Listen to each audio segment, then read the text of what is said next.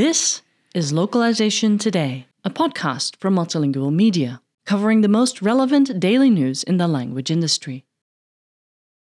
Earlier this month, the Translation People, a Manchester-based language service provider, LSP, announced that it has completed a management buyout, MBO. Mobeus, a London-based investment firm, supported the Translation People's MBO as a platform investment, making its first investment in the language services industry. Mobeus made a £12.4 million, $15.1 million, investment in the Translation People, citing the company's strong growth in recent years as just one factor driving its hefty support for the LSP. During the investment process, Mobeus were encouraged by the passion and work ethic the management team displayed and further enthused by the customer and supplier-centric approach and operational rigor demonstrated by the business, Jordan Kay, an investment manager at Mobeus, told Multilingual.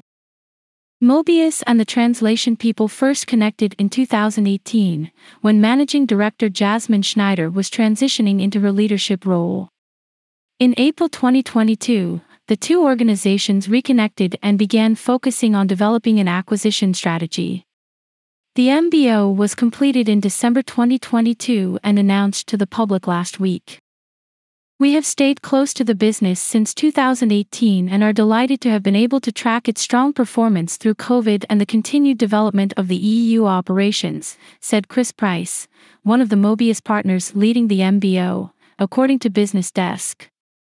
We are excited to back a buy and build in what is a highly fragmented market. Founded more than 4 decades ago, the Translation People acquired Cicero Translations in 2018 and has offices in the UK, the US, Germany, and France, with the latter two operations making up around 40% of group turnover.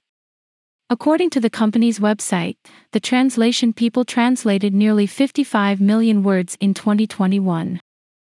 With backing from Mobeus, the Translation People's team has its sights set high. As Schneider puts it, the company aspires to be one of the largest LSPs in the UK.